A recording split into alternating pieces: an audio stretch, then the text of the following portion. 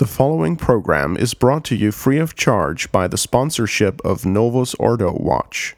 See for yourself that the Church of the Second Vatican Council is not in fact the Catholic Church of the ages. Go to novusordowatch.org. That's novusordowatch.org.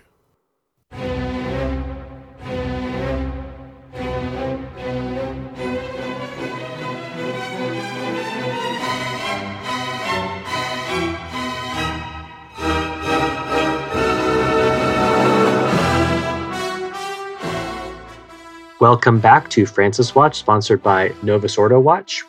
You can find every episode of Francis Watch ever on franciswatch.org. And of course, you can find Novus Ordo Watch at novusordowatch.org. Your Excellency, thank you for joining us. Oh, nice to be here again. Unfortunately, it's just His Excellency Bishop Donald Sanborn with us. Father Cekada continues to convalesce in the hospital, and Your Excellency might give us an update about Father towards the end of today's episode.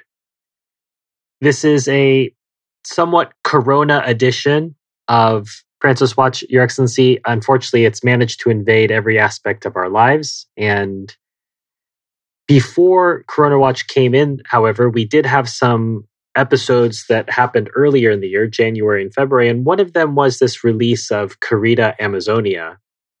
We managed to cover some of the ideas that would be discussed because they were in the document, the preparatory document.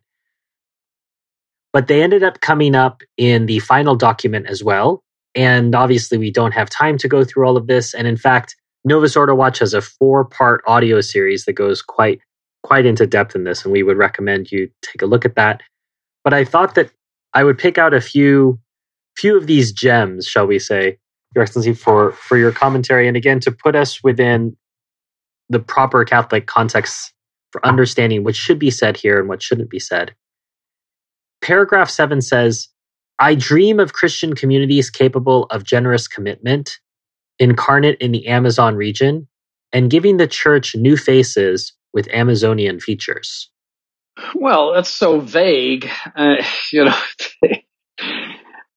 You could put a Catholic interpretation on that, and that is that you would hope that new parishes be founded in the Amazonian region, and that since the Catholic Church always has adapted to cultures to a certain extent, that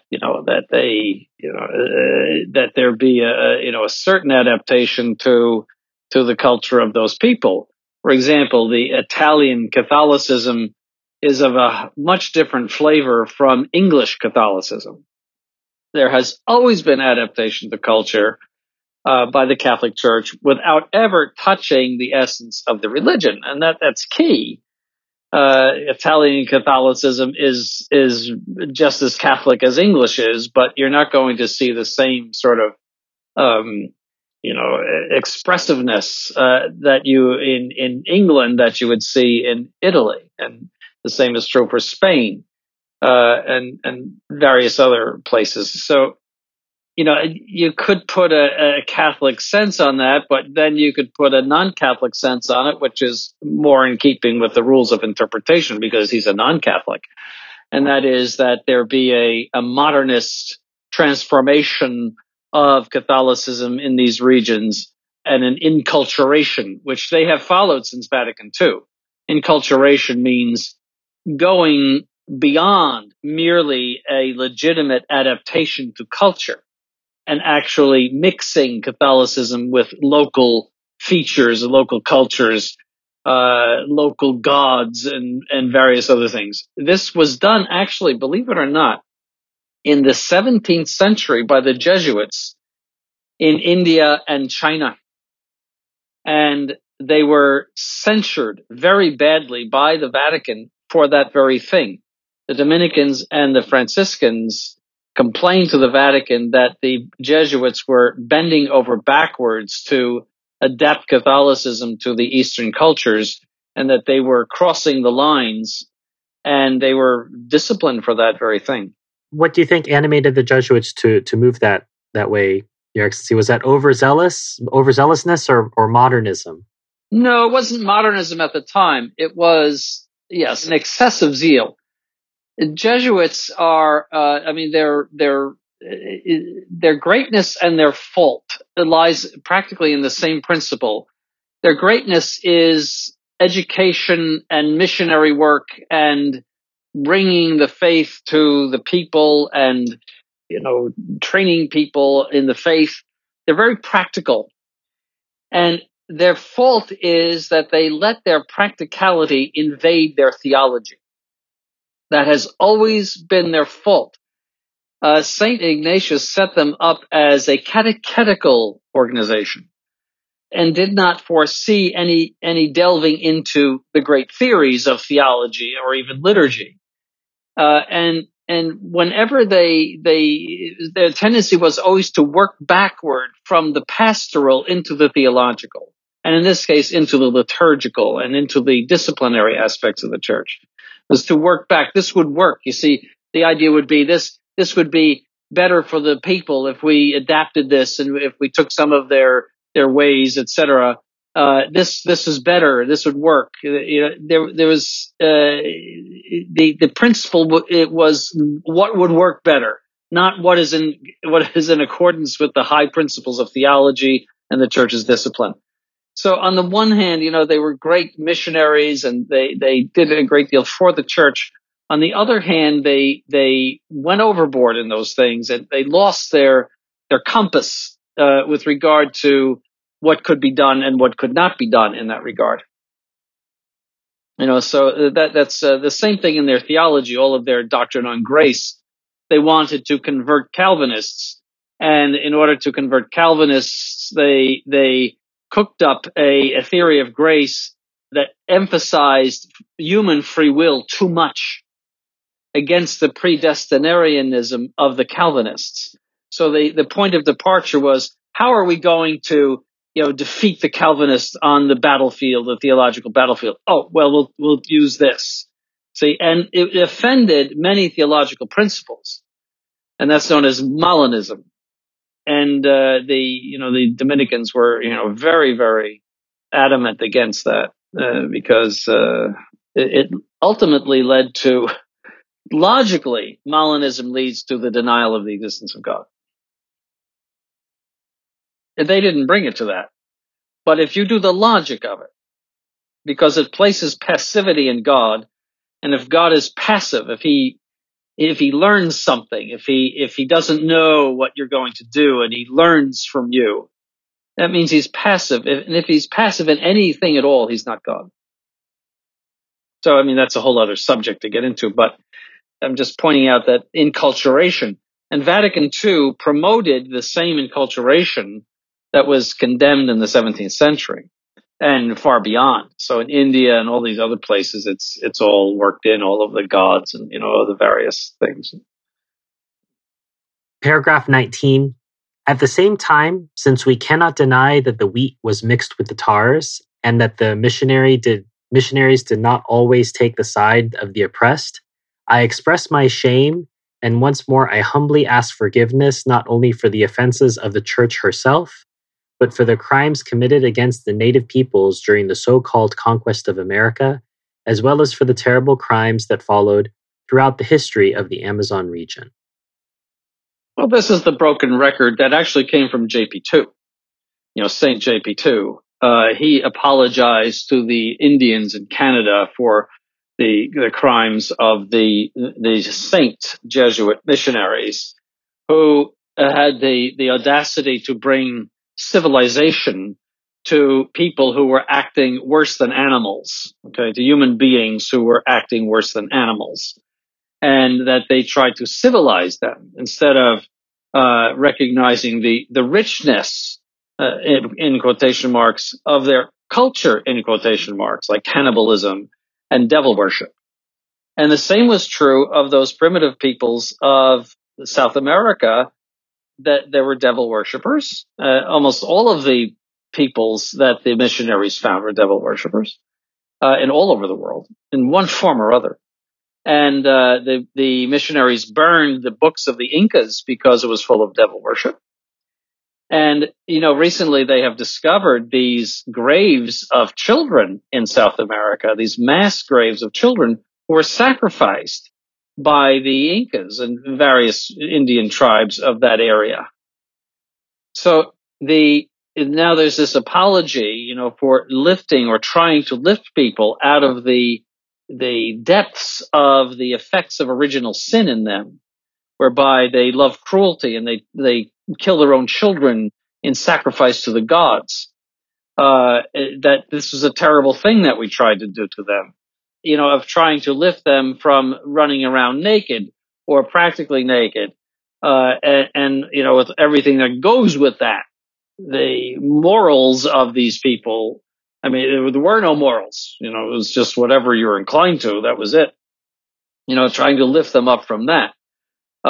In California, for example, they didn't even know how to till the soil until the missionaries came, and they all walked around naked.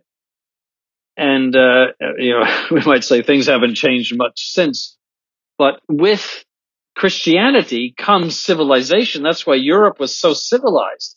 The northern barbarians had to be civilized by the southern Catholics when they went into Germany and all those northern places. Those people were barbaric, but the virtue of charity and the virtue of justice and all of the things that Christianity brings with it are civilizing. Purity and chastity are civilizing. And so he's apologizing for this importation of civilization and also for the justifiably harsh suppression of the evil religions and the evil practices of these primitive peoples.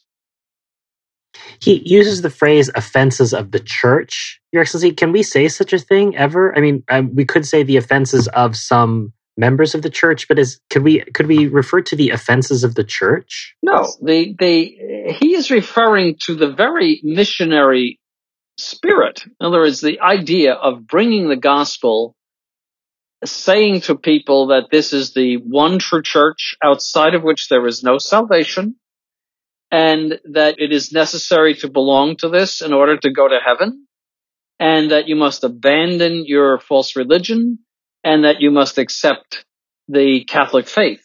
That is what he is railing against here.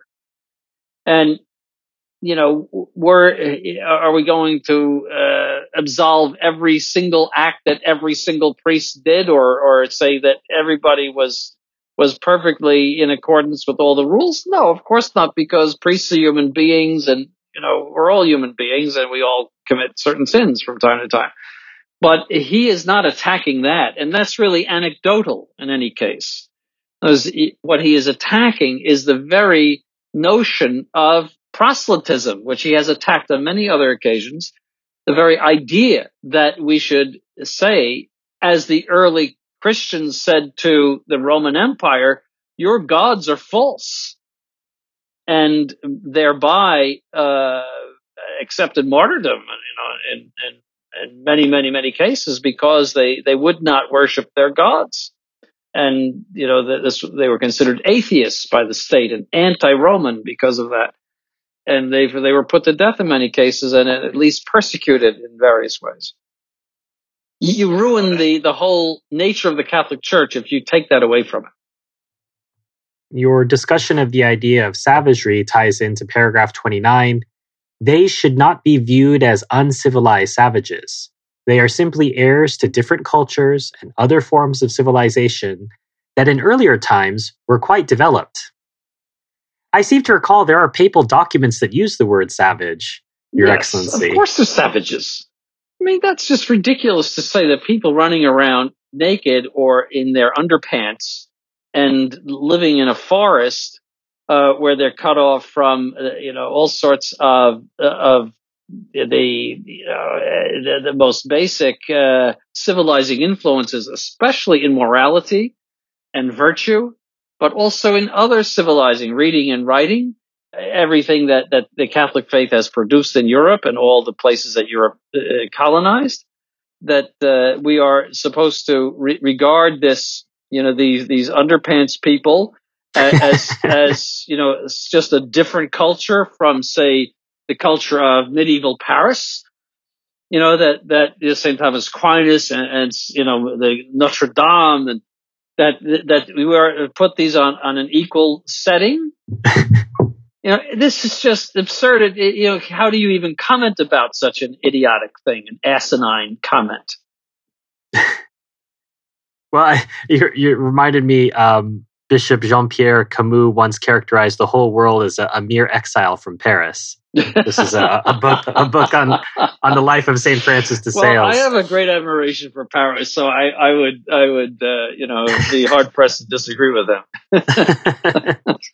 But again, this is the idea of bringing this political correctness into an allegedly papal document that, well, we Catholics, we don't use the word savages anymore. No. These people they're from a different culture. And in fact, in earlier times, were quite developed. Yes, quite developed. Come on.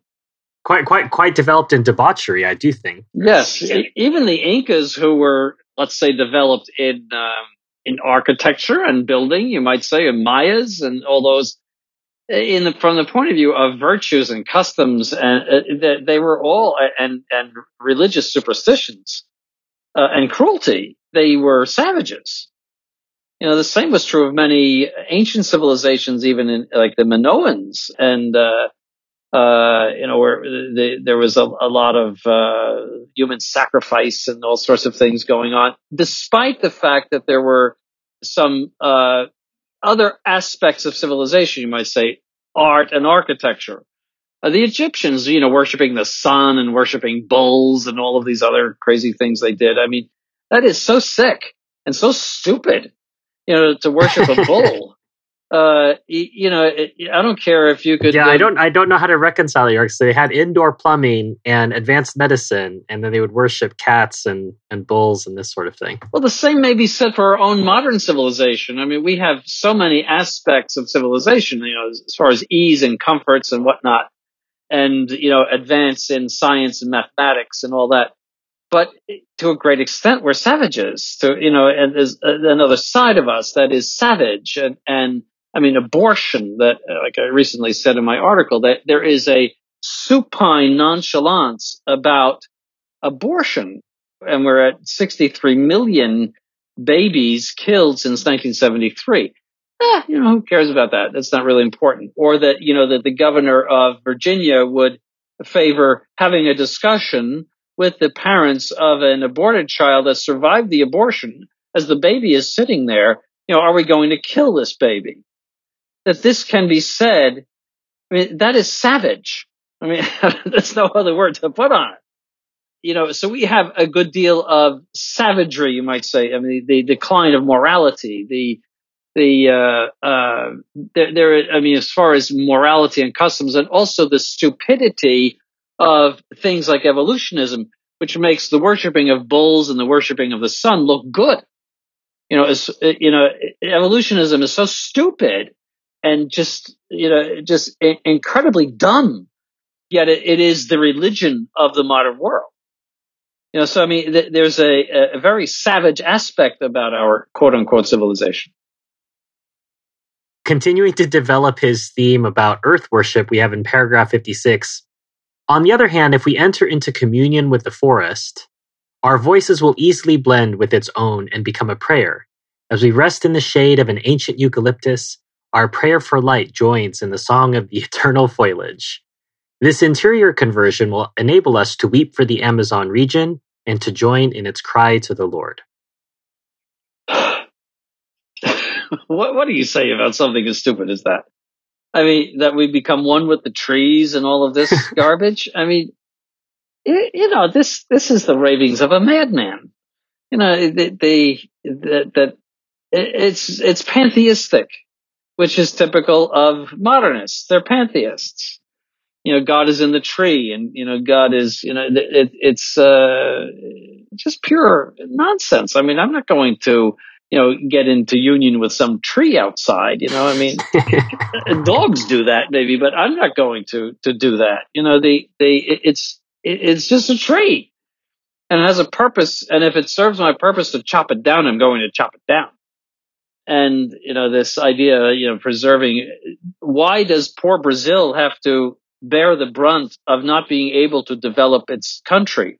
What about all the trees that were chopped down in Italy and in France and in Germany in order to have those countries? But, Brazil has to, preserve all of this and not touch it. There's obviously a reasonable preservation of some forest land.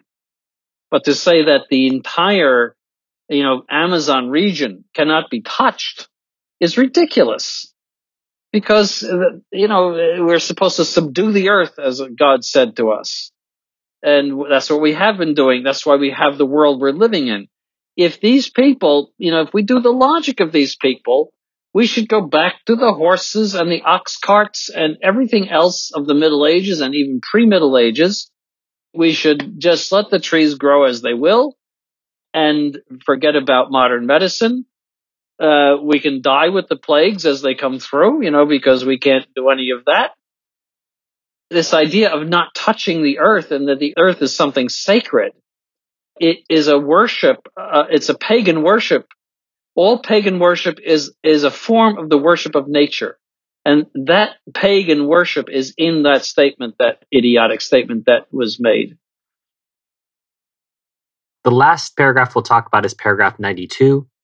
Priests are necessary, but this does not mean that permanent deacons, of whom there should be many more in the Amazon region, religious women, and laypersons cannot regularly assume important responsibilities for the growth of communities and perform those functions ever more effectively with the aid of a suitable accompaniment. Yeah, this is more of the same garbage. Well, again, you could put a benign interpretation on that to say that, well, the church has always used nuns and the church has always used, say, religious brothers. It never had to marry deacons, but that's what he's referring to there. But I mean, conceivably, deacons could do some work that priests do. They could baptize and do things like that. I mean, you could put a Catholic interpretation on that, but I don't think that's the idea here. I think the idea is that there are no priests, and that there's going to be or very few priests, and is going to be a quote unquote Catholicism developed there that is based on essentially a lay ministry, which they're getting into more and more with the Novus Ordo. Well, I was looking at Francis's message for Lent for 2020, and I thought it was quite in contrast to the 3-part conference you gave, Your Excellency, on the season of Lent. So if our listeners would like a corrective to Francis's message for Lent, you can go to the MHT Seminary podcast feed, and you can find, you'll have to scroll down, I think, at this point, probably about 20 or 30 from when this episode is recorded down to find it. But you'll see there's a 3-part series, about 3 hours altogether, that His Excellency gave.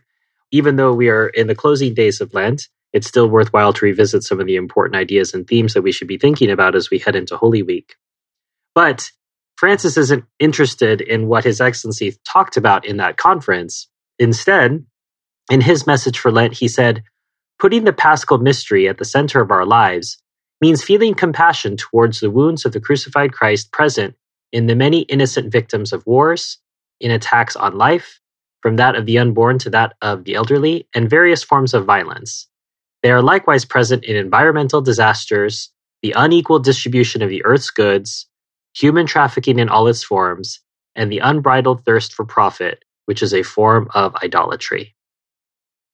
This is a combination of dogmaless humanitarianism as the substitute for the Catholic religion and communism.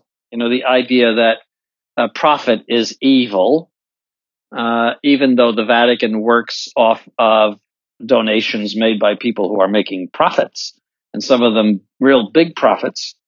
The profit is evil, and unequal distribution of the goods of the earth is evil. That's the communist idea, because it's going to be an unequal distribution because some people work harder than others, some people are smarter than others, some people live in civilized lands, which makes it possible for them to make more profit and do better economically than those who might have great intelligence and great diligence, but who are impeded by the backwardness of their governments or the corruption of their governments or just the general backwardness of the country that is undeveloped and they can't do what they might be able to do in a more developed country. That's, so, I'm thinking of a lot of third world countries where the governments are so corrupt that you couldn't possibly run a business there.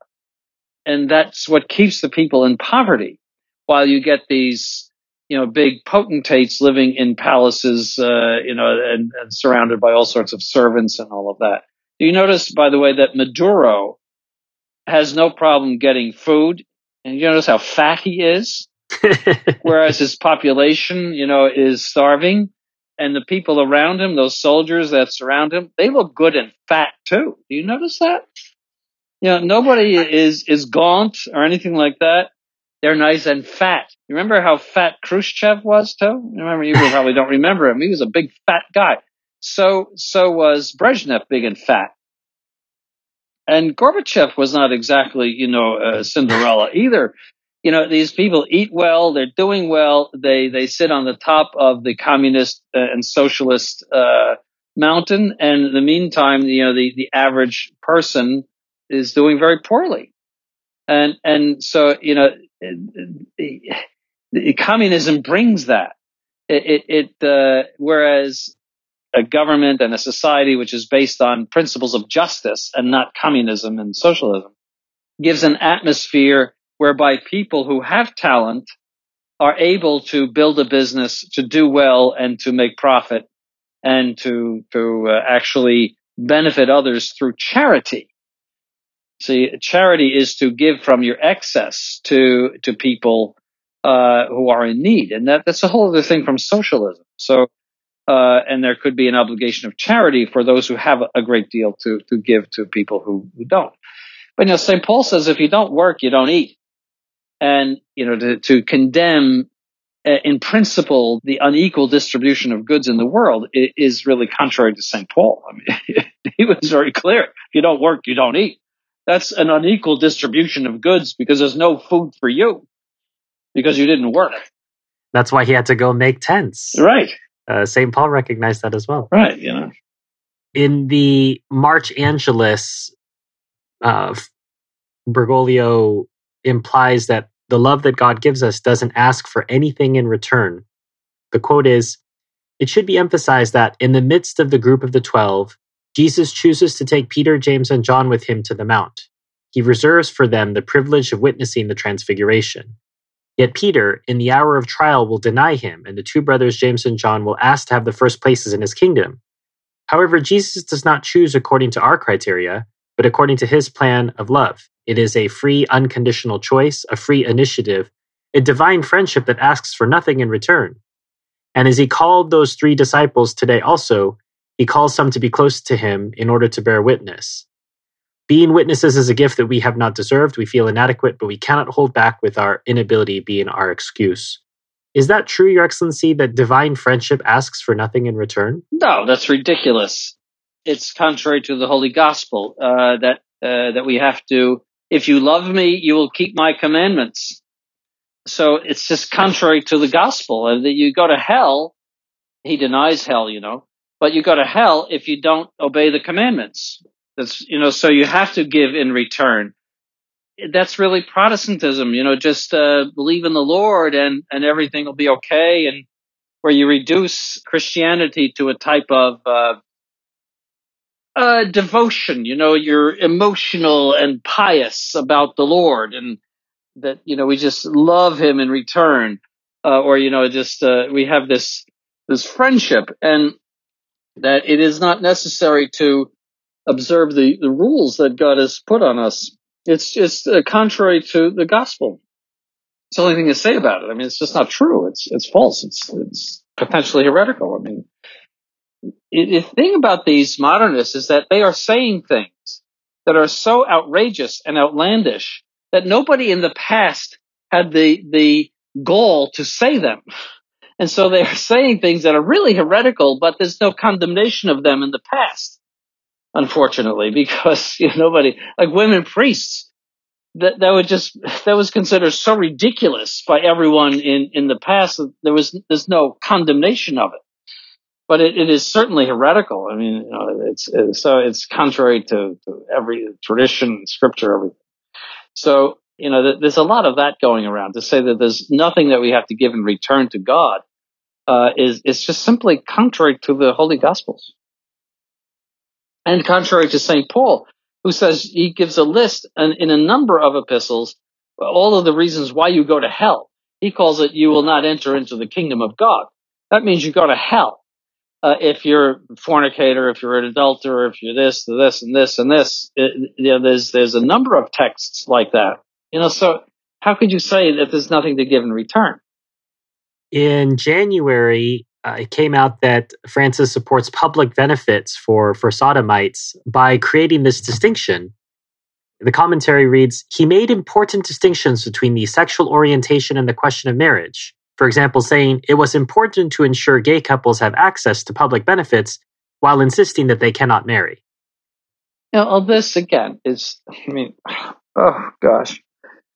This implies that it is all right for sodomites to live together and presumably to have perverted sexual acts one with the other, but that they can't marry. When you say gay couples, that puts a stamp of approval upon the fact that they are living together. And everybody knows that if they're living together, you can presume that they are engaging in perverse sexual activity.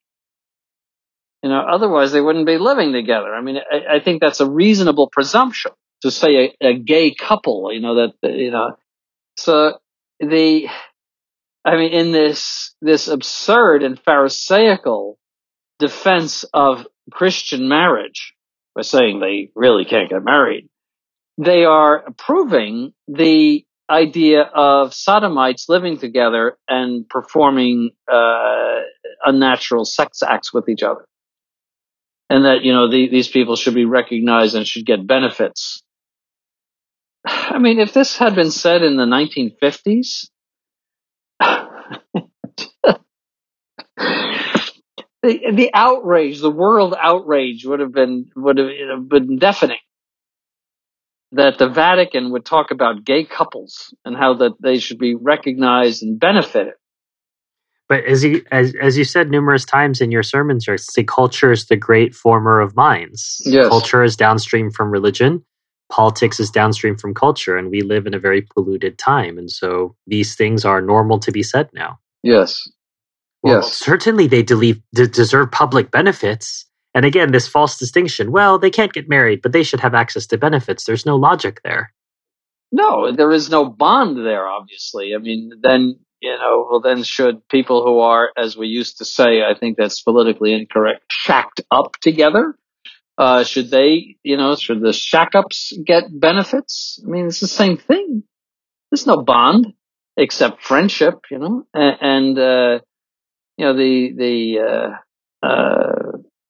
it's just a complete, again, back to the savagery. This is typical of savages, the moral point of view. We're living in comfortable homes, we drive beautiful cars, but we're savages from the point of view of morality and culture. Savages. And so it gets back to that point. I know that's a term, I've heard it used, shacked up or living in sin, but these days you're actually, that's only ever used ironically. People will put them in sort of air quotes and say, oh, so-and-so is quote unquote living in sin.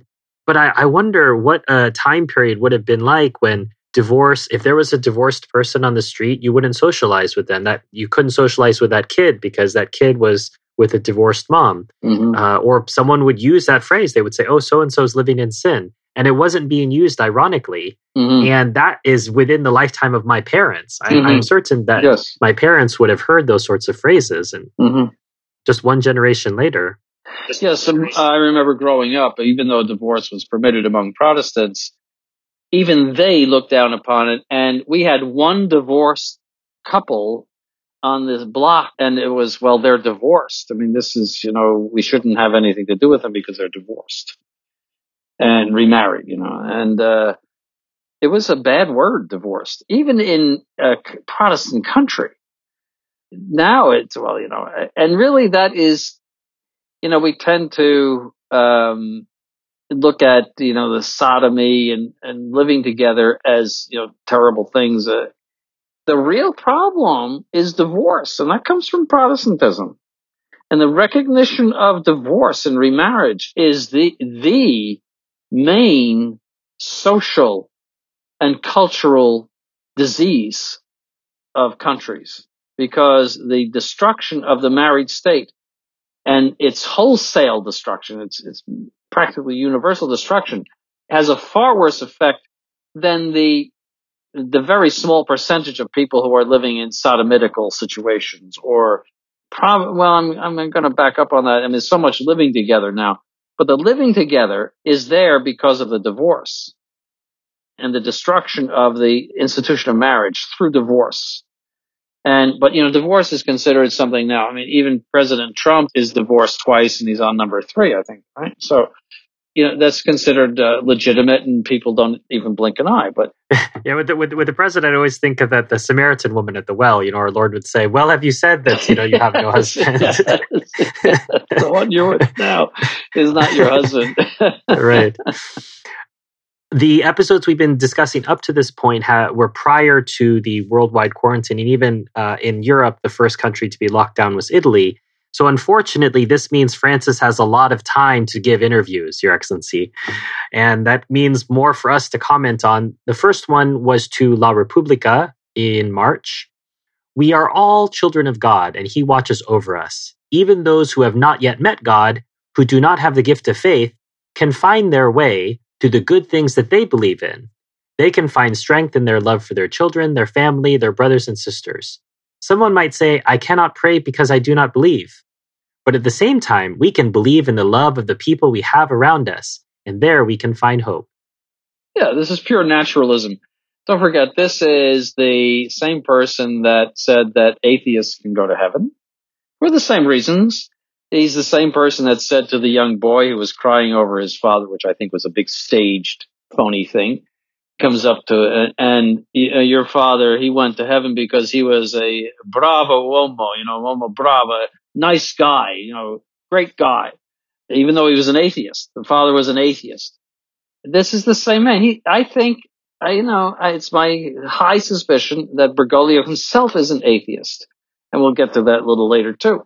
But I think he is an atheist, and that he is a naturalist, and that if you are naturally good, if you're, basically decent, if you're a good socialist and a good leftist, especially, you will achieve heaven, whatever heaven is for him. I don't know, but you'll somehow come out right in the end. Let's put it that way. And it's contrary to all the teaching of the church. It's heretical. It's naturalistic. I just think with all the richness of opportunity that he could talk about, not only because it's Lent, not only because there's a virus you can talk about, don't worry about those who can kill the body, those who can kill the soul, doesn't really mention our Lord here. Not only is it Lent, but they're asking, what should we do? There's a worldwide virus. Well, believe in your family. Right. Believe in the love of those around you. Right. Yes, human love being something very, very permanent and stable. Never changes. As divorce, attests to, and living together and everything else attests to, yeah. In the interview he gave to La Stampa in March as well, he said that the current crisis will remind us that once and for all, humanity is a single community. Universal kinship is important and critical. We should think about it like a post-war phenomenon. It will no longer be them. It will be us. Because we can only come out of this situation together. We will need to look more closely at our roots, our grandparents, the elderly, to build true kinship amongst us.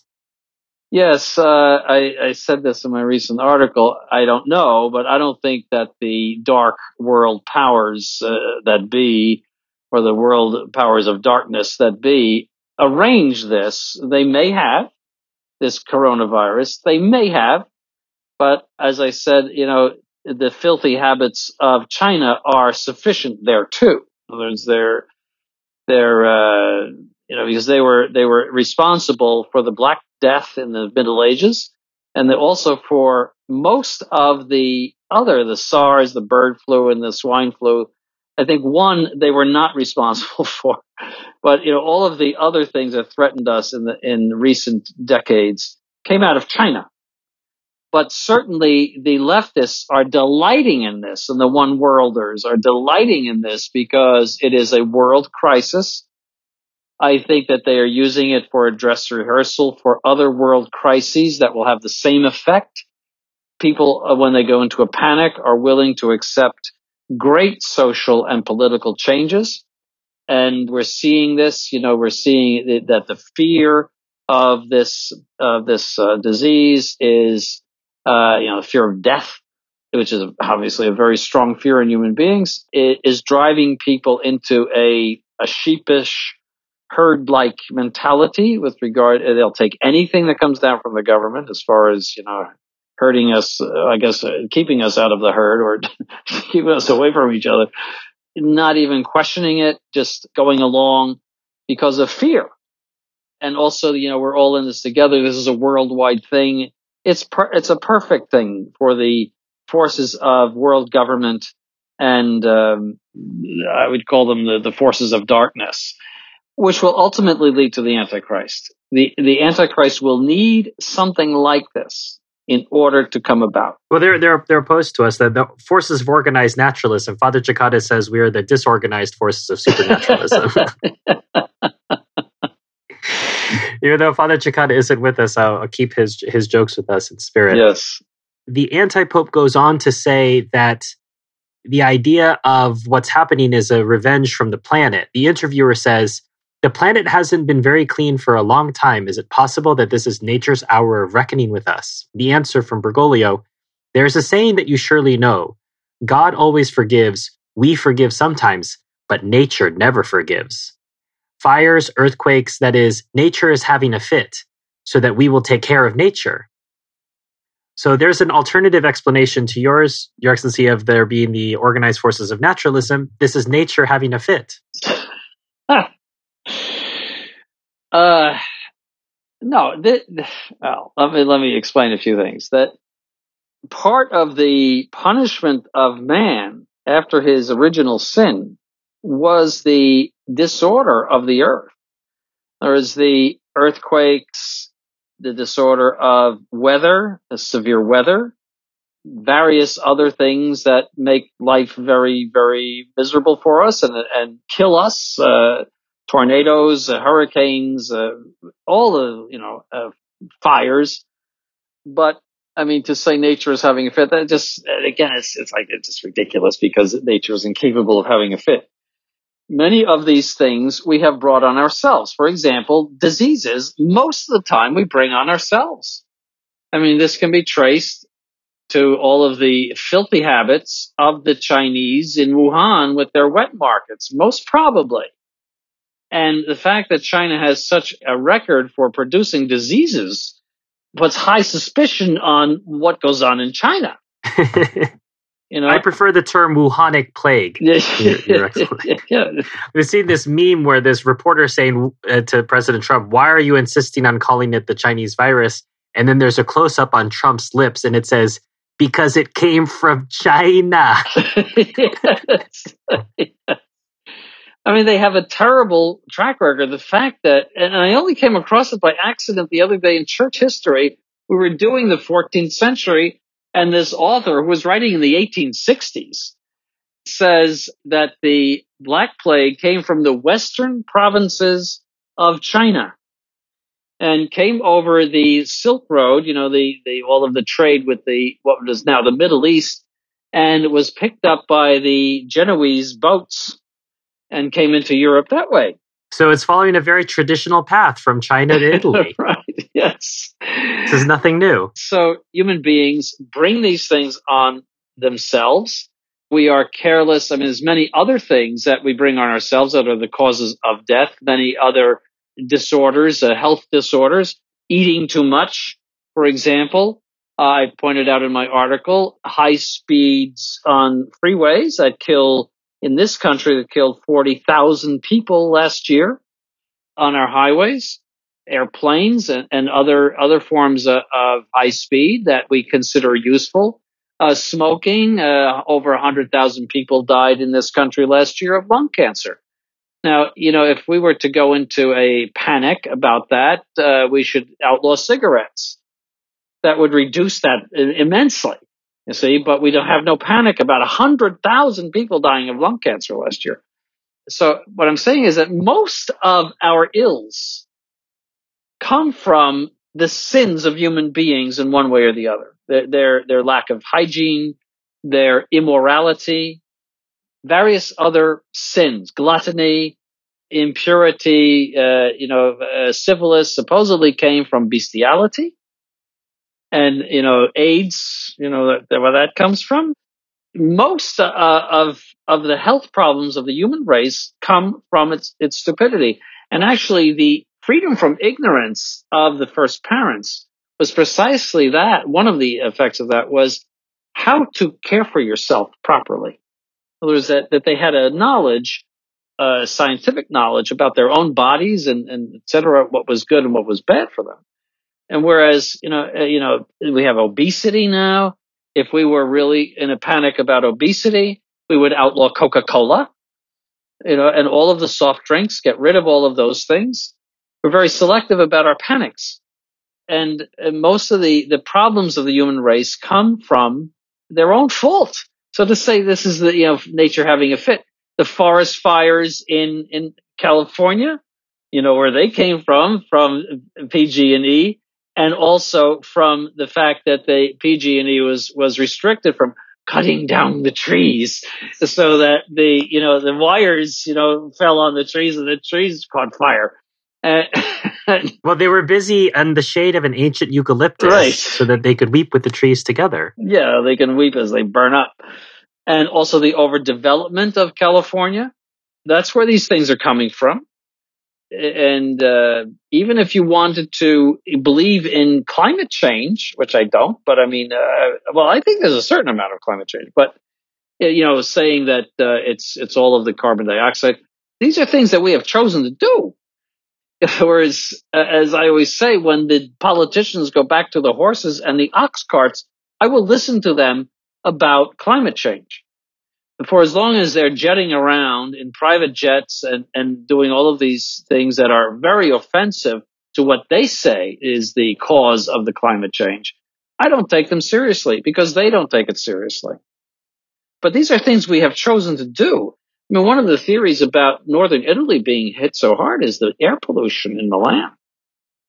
That has a terrible air pollution, Milan. That whole Po Valley is windless and there's fogs and everything.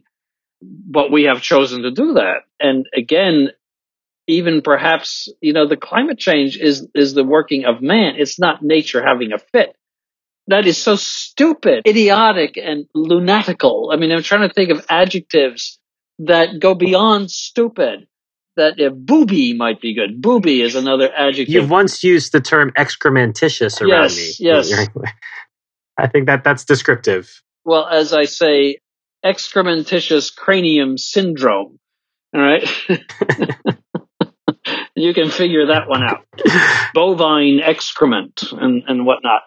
This is what, we're on that level. I mean, there's really, how do you describe these asinine things, Certainly something asinine would be taking an ancient crucifix and putting it out in the rain for a couple hours, Your Excellency. The famous plague crucifix, which I think Father McKenna and Father Charner and I got to see in Rome in January. If I remember correctly, I think it's behind glass. It's not really nearby for you to see.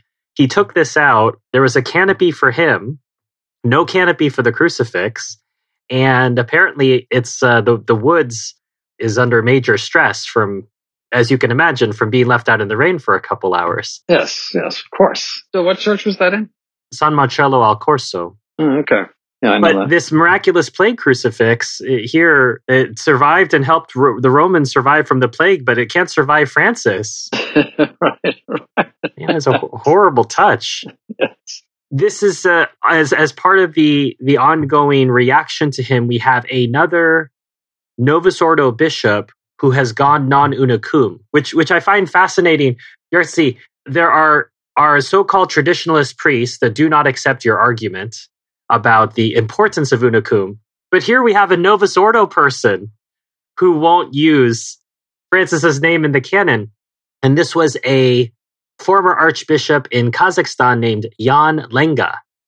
And he refuses to use the name of Francis. He calls Francis a usurper and a heretic. And he says, Bergoglio has not confirmed himself in the faith and is not passing that faith to others. He is leading the world astray. He proclaims untruths and sins, not the tradition which has endured for 2,000 years. He proclaims the truth of this world, which is precisely the truth of the devil. Mm-hmm. I could not have said those things better myself.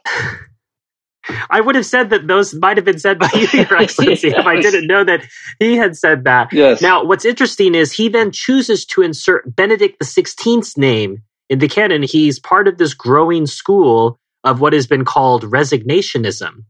And there was an interesting article put out by Louis Verrecchio on this, and I'll just read an excerpt. In the process of defending their convictions, so these are referring to the resignationists, they have been forced to insist that their ability and willingness to identify the antipope, in spite of the majority opinion to the contrary, in no way sets them against traditional Catholic teaching, as some would insist. These things being so, they now find themselves standing on common ground, reluctantly or not, with sedevacantists. Secondly, and drawing closer to the point, sedevacantism is already an effective reality for the Benedict remains Pope crowd, given what they consider to be the true Pope's exile, a condition to which he assented even if under threat, whereby he isn't functioning as Roman pontiff in any real sense. Inevitably, however, sedevacantism will become a concrete reality for such persons immediately upon Benedict's death. It's unavoidable. Once Benedict dies, the Church, in their view, will be without a true Pope, even as the majority of self-identified Catholics still consider the anti-Pope, Bergoglio, to be the true Pope. Yeah, that's well said. I mean, it's insightful. Yes, I'd agree with what he said. Because I think it's interesting, people are finding this to be a safe harbor for them. They can't say that there's no Pope, but we can say this man, he's definitely not the Pope. But yes, our old German shepherd, who's locked in a closet somewhere in the Vatican, he's the real one. But they'll be forced to face the reality. Yes, so not before long, too. I mean, he's quite old. I think he's in his 90s now, right? Ratzinger? He might get the coronavirus. Who knows? Yeah, you never know. But, no, well, there's a couple of things. One is, yes, they are really getting on the Sede bus by saying that, because most likely Ratzinger will disappear before Bergoglio. And then they have the problem of a conclave inhabited by people appointed by Bergoglio, unless they belong to the thesis idea, and that these people still have the right to vote. Novus Ordo thesis holders, Your Right. Excellency. It depends on where they go with that. You know, how do you have a valid conclave if you're saying that non-Ratzinger appointed cardinals or JP2 appointed cardinals, and Bergoglio has appointed a lot of cardinals, are in that conclave? How do you have a valid one? And you have to get a 2/3 vote. But I would say, you know, I mean, there's the other problem is that they believe in the Ratzinger mythology.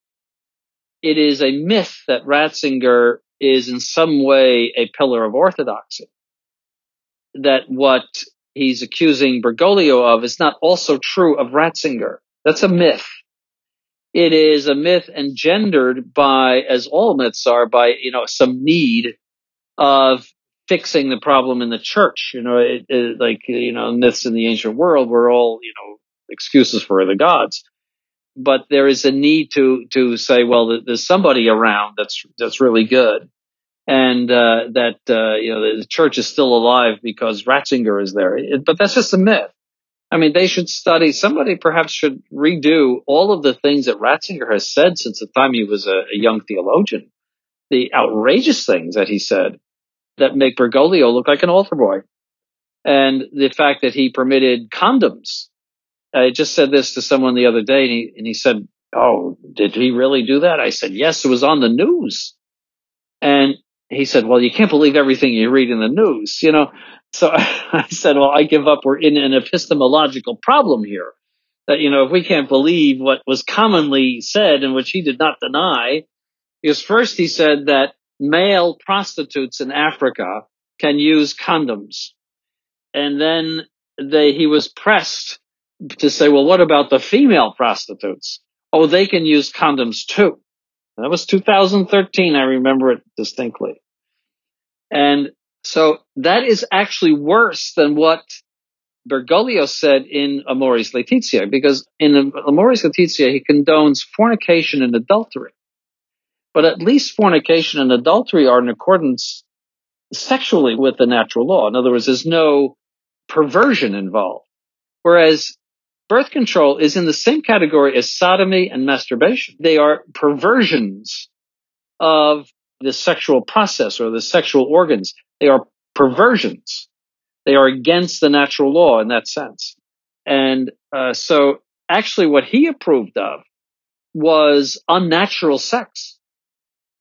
That's what Ratzinger approved of. And that's actually worse than what Bergoglio approved of. In that sense, it is worse. And that breaks the whole fabric of Catholic morality, because Catholic morality is that when something is intrinsically evil, you cannot, for any reason whatsoever, perform that act. Even if you have to accept death in order to avoid that act, you must accept death. That's Catholic morality. If you say, well, in order to preserve someone from AIDS, you can use a condom. And that was his idea that, well, there's a morality involved in this, therefore it's okay, which is totally contrary to Catholic morality, because some sort of extrinsic good does not justify something that is intrinsically evil. That is first course in moral theology. It's everybody knows that. He destroyed that principle, saying that the extrinsic good of preserving somebody from AIDS actually justifies the intrinsic evil. That is so bad.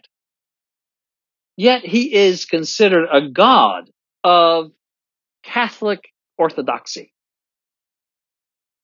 And they need to see him as a god, and he fed that need by wearing those pretty mitres and the croziers and the vestments.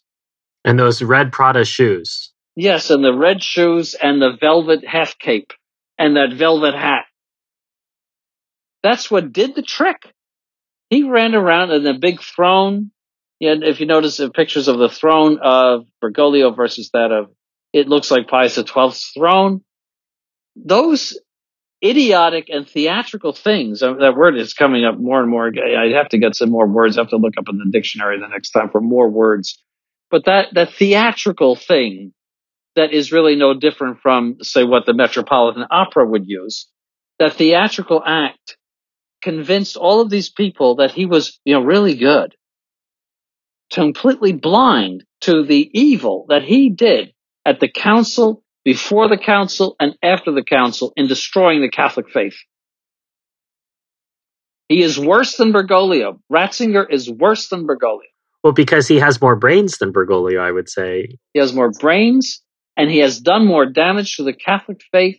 He virtually ran Vatican II from the point of view of ideas, and with the horrible Hans Kung and the horrible, Rahner. They were a triumvirate that produced all of the evil of Vatican II. He is far, far worse than Bergoglio. I'll take 10 Bergoglios over a Ratzinger. And so this bishop is missing the whole point. I mean, as much as I agree with him, he's missing the point. You make an excellent point, Yerxley, but I think that will still fall to the background against the reality of his death, that they haven't really considered what you've talked about. And they may, they'll take issue with it because for them, this is a halfway house instead of a contism. Say, okay, well, definitely I can't accept that Francis is the Pope. That's crazy. That's a crazy idea. But maybe this guy who wore these shoes and put on these mitres, he was the guy. But when he goes, then they'll have no place to go. Yes, it sets up for schism, too. In other words, two popes. You could see that. Do you think that's realistic, Your Excellency? You think some people would get together and have their own conclave, like an Avignon conclave? I think it's conceivable. In other words, where you get these people who are just waiting for Bergoglio to croak. People like Burke and others. I mean, you know that they can't stand him. and hoping that the man will go to his eternal destiny, whatever that should be. If those cardinals come together and elect another Bergoglio or worse, which they probably will, I could see a breakaway conclave. I could see it. I would not be surprised, because I think that the toleration point of a lot of these conservatives is getting very, very thin. Well, in relation to the toleration of Bergoglio for Ratzinger, there was the demotion of Georg Ganswein in the pontifical household. There had been some back and forth as to what had happened. Was it a demotion? But he is no longer there, partially for his role that he played in the Cardinal Sarah book intervention. That Cardinal Sarah had written a book about priestly celibacy, had been able to put Ratzinger's name there. And then Ratzinger backs off and says, I never knew the man. And then in reaction, Cardinal Sarah publishes all of these emails in which Ratzinger has said, oh, yes, of course we're going to do this project together. And of course you can use my name. Mm-hmm. Yes, yes. Well, first of all, let's do a little pronunciation correction. His name is Ganswein, which means in German goose wine. Goose wine. You said Gansschwein, which means goose pig, which, in all deference to the man, I mean, I don't agree with him in theology, but I think we should keep his name in good condition. Ganswein. Ganswein. Ganswein. Yes. Ganswein. I'm sure there's some of my ancestors who are thanking you for that correction, Your Excellency. So we have a proxy hit on Benedict that Francis can't express his displeasure with Benedict directly, but he can demote his spokesman for this. And so we can see a bit of a proxy war here. Yes, and that's, Ganswein was a right-hand man of Ratzinger for years. I mean, even as a young man, he was at Ratzinger's side, So he's been serving as his private secretary, and up to this point was the prefect for Francis's household. Yes, but has now seemed to have disappeared into the ether. Yes. So it's not surprising, but I could see an anti-conclave after this. But again, the more fundamental problem is that none of these people understand that Vatican II is the problem. They're seeing Bergoglio as a rogue from the Vatican II orthodoxy. This is the problem. Until Vatican II is recognized as the source of all of the church's ills since the 1960s, we have nothing. And all of those people, Schneider and all, are light years away from that. I had noted at the beginning of the program, Your Excellency, that the coronavirus is going to invade into any sort of discussion we have, even if it's Francis. And I think the last thing I want to speak about today is what would be the conduct of the church normally in some kind of plague circumstances. Do we close all the churches? Do we outlaw confession? Do we make it a crime to go see the Blessed Sacrament? Is that normally what's done when the church is confronted with a disease? Because the church has been confronted with a lot of diseases over many centuries. Well, the most efficacious thing you can do for preserving yourself from bodily and spiritual harm is to pray to God, because the providence of God is what governs the entire universe, and everything that happens to us or does not happen to us is envisioned by, willed by the providence of God. That's something that has to be understood. And that we, quote unquote, move the will of God. I'm using that in a very, very metaphorical, because we don't move God. God doesn't move. But when we pray, we are fulfilling the conditions that God has set up in order that he grant our prayers. See, you're not changing his mind, but he has set up certain conditions, and he wants us to pray to him. So certain things he will grant, sometimes without our prayers, and many, many benefits that he gives us without our prayers, but certain things he wants us to pray for. And so the best thing we can do is to pray to God. So, I think that the closure of the churches is something that should not have been done. That should be, of course, and there should be public processions. or the lifting of the plague. I mean, that's what the church always did. And many times the plague was lifted as a result of these processions. No social distancing there, No, Your Excellency. there's plenty of social distancing. Now, the supernatural order does not deny the natural order. I think that certain reasonable precautions could be taken. I think that the panic is way overboard, but the certain reasonable precautions could be taken. And but you always have to balance the general good against the individual good. Obviously, it's bad that people are dying of this disease. It's obviously bad. But as I used in other cases, it's obviously bad that 40,000 people perish on our highways, and children and innocent people perish in horrible accidents. But we tolerate that figure in order to have the benefit of moving quickly goods and saving time by driving 70 miles an hour. We say that's a tolerable side effect, the 40,000 people who die. The fact that we get tax money from cigarettes makes us look with a benign eye upon the 117,000 people dying of lung cancer every year. That there's always a balance, and I'm saying that somewhat sarcastically, because the idea of keeping cigarettes going and tolerating 100 and some thousand deaths a year from lung cancer, for me, is totally disproportionate. That's I got rid of them. Think of children growing up in homes where you have secondary smoke. They're smoking too, even though they don't have a cigarette in their mouth. The same thing with abortions. Air pollution. It's again something that we consider to be a necessary side effect. It's it does affect our lungs. It may affect climate. We don't know. Maybe it does. I'm not. I don't think. I'm not a. But I wouldn't exclude that idea. That it's bad for the climate. Putting all that junk in the air. It's. But for years, Europe has used diesel and dirty cars. We had the clean cars long before Europe did. I'm happy to say that I'm a denier, Your Excellency, when it comes to man-made climate change. But no, I'm just devil's advocate on that, or just you have to balance the general good against the individual good, and I would say shutting down the whole economy of the whole world is not proportionate to the loss of some people, in most cases elderly, who will die of something else anyway. I don't think there's any proportion there in comparison to other things that we tolerate. I think that the phrase you used for your blog article, and that was also in the newsletter, is a cure that's worse than the disease. Yes. This isn't a cure I'm interested in, that's for sure. Now, I pray to God that I don't get the thing. I hope I don't die from it.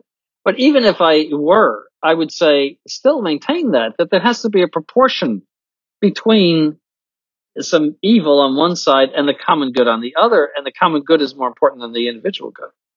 Well, as you noted in the conference you gave on Lent, you're supposed to be dead already. Yes, I should be dead already, actually, except for modern medicine. You might share that anecdote with our listeners. They may not have listened to the conference. Yes. In October of 2017, it was discovered that I had a 98% blockage in what they call the widowmaker, which is the main artery coming out of the heart. And my brother, who is a physician, he's a retired anesthesiologist in New York, told me, "Oh, you would have been dead by Christmas." It being a virtue in my family to be blunt. It's clear that he's a Sanborn, yes. Your Excellency. That's what he said, right? "Oh, you would have been dead by Christmas." Because I was getting these pains as I was walking around saying my rosary. Yet when I had gone to the emergency room for something else in August of 2017 because I had an ear problem and it was giving me vertigo. And as a result of that vertigo, I started having chest pains. And I thought, I might be having a heart attack here. So sure enough, I went into the emergency room. This was in August. And they said, "Oh, there's nothing wrong with your heart." And I'm lying there on the gurney thinking, why do I have this pain? If there's nothing wrong with my heart, I never had this pain before. Nothing wrong with your heart, you're fine. And told me to take some sort of thing for the vertigo and you'll be okay. And that's why I didn't do anything. I thought I had some other problem. I thought my heart's fine, So finally, I went into I thought I got to get myself checked out because this is getting worse and worse. So they discovered that I had that blockage. So by rights, if I had been living, say, in the 1950s or the 1940s, I would have dropped dead at age 67. So by rights, I should be dead. In a sense, apart from modern medicine, I would be dead. Right. So, that's part of life, is to die. Disease, especially as you get elderly. And as I said in my recent blog, when you get to 70, there's a bullet with your name on it. You probably are not going to get out of the decade. Maybe if you're good, you're going to, but probably not get out of the decade. I like that phrase, actually. It focuses the mind. Focuses the mind. I think there's a bullet with my name on it. But again, this is the Christian life. The Christian life, we're not looking for a paradise in this world. We're looking to what comes after. Yes. And that's part of this time. I reflected with some others the other day that it's the first time I've ever had to go to Mass in secret in my life. Yes. And this last Sunday, Father left the lights off in the oratory so that it couldn't attract attention. And then we would come in one by one, so it didn't look like a crowd was going in there. And he capped it at 20. So we're text messaging, so he knows how many people are coming. He says, we can't have any more than this. And even then, there's ambiguity. Some police are turning back versus, so no, you're not allowed to go to any religious gathering. So there's confusion about laws. But I thought to myself, what a great privilege it is even to be able to attend Mass when it's somewhat illegal. Yes. That during the times of the persecutions, you could get killed for doing this. Why would I worry about getting fined? So if I get fined, a big deal. The English Catholics would have died to go to Mass. Yes. I think we should do the same. Yes. We're looking forward to a Pelosi-free world. So we're aspiring to the kingdom of God, which will be Pelosi-free. Have the authorities clamped down on you yet, Your Excellency? We just had a lockdown yesterday from Governor DeSantis. However, he said religious services are essential. So he exempted. So he's pretty good. I mean, but he did not specify whether we needed to do the social distancing in those. Now, there was just a Protestant pastor, arrested in Hillsborough County, which is Tampa, because last week, it was the Sunday before, I think it was just past Sunday, I think so, that he had a big, revival meeting, or whatever they have, a lot of people, a few hundred people. He was arrested. Now, Tampa put down the lockdown before the governor did. It was Hillsborough County. And so he was arrested. I don't know what has become of him, but he was arrested. So the question is, do we have to do the social distancing? So I'm trying to find out. I saw the decree, the actual decree of the governor. There is no specific reference to social distancing with regard to religious. He didn't even mention social distancing at all. I mean, so, it's vague. It's, what are you? So we're trying to find out if that's what they require. But it has hit us here in Florida. One of the problems was that the New Yorkers were getting out of New York and coming to Florida. Mm. Yeah. And so they were infecting South Florida particularly. And because people move around Florida, obviously, it was, the idea was. And then a lot of the leftists were pressing him to shut down Florida. He was holding out for a long time. But the leftists are using this for their usual vomititious politics. Yeah. So, it makes you just, as I said, we're aspiring to one day being Pelosi free. I would ask you what's going on in the seminary, but I have to imagine that the move of the seminary is now on hold.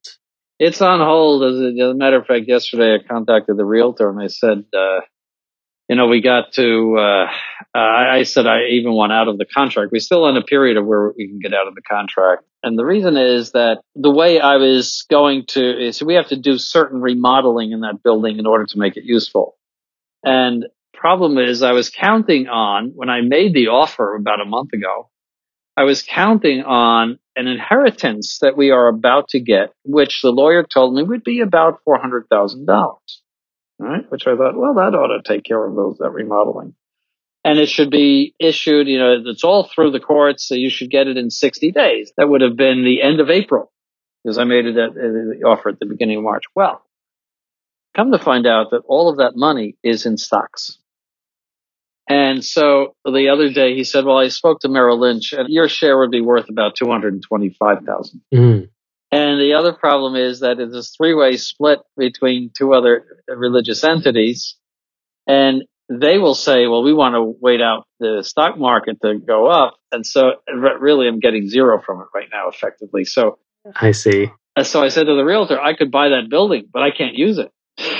And I have to pull out of it. So yeah, it's another victim. That move is another victim of the coronavirus, actually, and the collapse of the economy. Mm. And of course, not having public mass for 4 weeks is going to make our income plummet here. So we're looking at a reduced income, as everybody is right now. Reduced income, and churches don't get any bailouts from the government. Right. Everybody else does, but we don't. We get shut down, and good luck. And it's our livelihood. So yeah, we're on hold with that. We're on hold at best. We're on hold. Well, Father Cekada's not here to tell us about what's going on at St. Gertrude, but perhaps you could tell us a little bit about what's going on with Father Cekada, Your Excellency. Really, I don't know that much. Bishop Dolan never answers his phone. Okay, that's rule number one. Never answers a text. The texts don't go through, So I don't think Bishop Dolan's a texter, Your Excellency, to be fair. Well, he might be an outgoing texter, but he's not, incoming texter. He's not incoming, it doesn't work. Somehow it's dead. And so it's hard to get in touch with him. So then I asked Father McGuire, how he's doing. And it's that he had another minor stroke, but enough to slur his speech. So he had to go to the hospital. He didn't go in an emergency situation. They just drove him to the hospital, and that he's having tests. I got an email from Bishop Dolan that was sort of a general, that his speech is improving and that he's generally improving and his spirits are up. And of course, he's joking with all of the staff there as usual, making everybody happy that way. But he's a little impaired, and last time I talked to him, he didn't sound very good on the phone. I didn't think, I don't mean to alarm people, or it's just, I'm telling you what I know, It's a great opportunity for us to keep him in our prayers and pray for a recovery if that's God's will, and have him back with us on Francis Watch, making his contribution and bringing more humor to these antics of Jorge Bergoglio than His Excellency and I can conjure up. But also, he came back from the dead. Talk about somebody that should be dead. He came back from a bout with cancer that is just legendary. Right. So he might come back from this too. He's a fighter. Father Cekada is a fighter. I think it's in his blood. Yes. Well, thank you for holding up Francis Watch, Your Excellency, and we will speak more at the end of the second quarter, at the end of June. But in the meantime, we will keep the seminary, the health of the seminarians, Father Cekada's health, and of course, for all those who are interested about what's going on in the church, that you all take this time also, if you are quarantined, to study what's going on. You can check out Novus Ordo Watch, you can check out the seminary website, and learn more about what the Catholic faith teaches and why Jorge Bergoglio has nothing to do with it. Your Excellency, thank you for your time. Okay, thank you.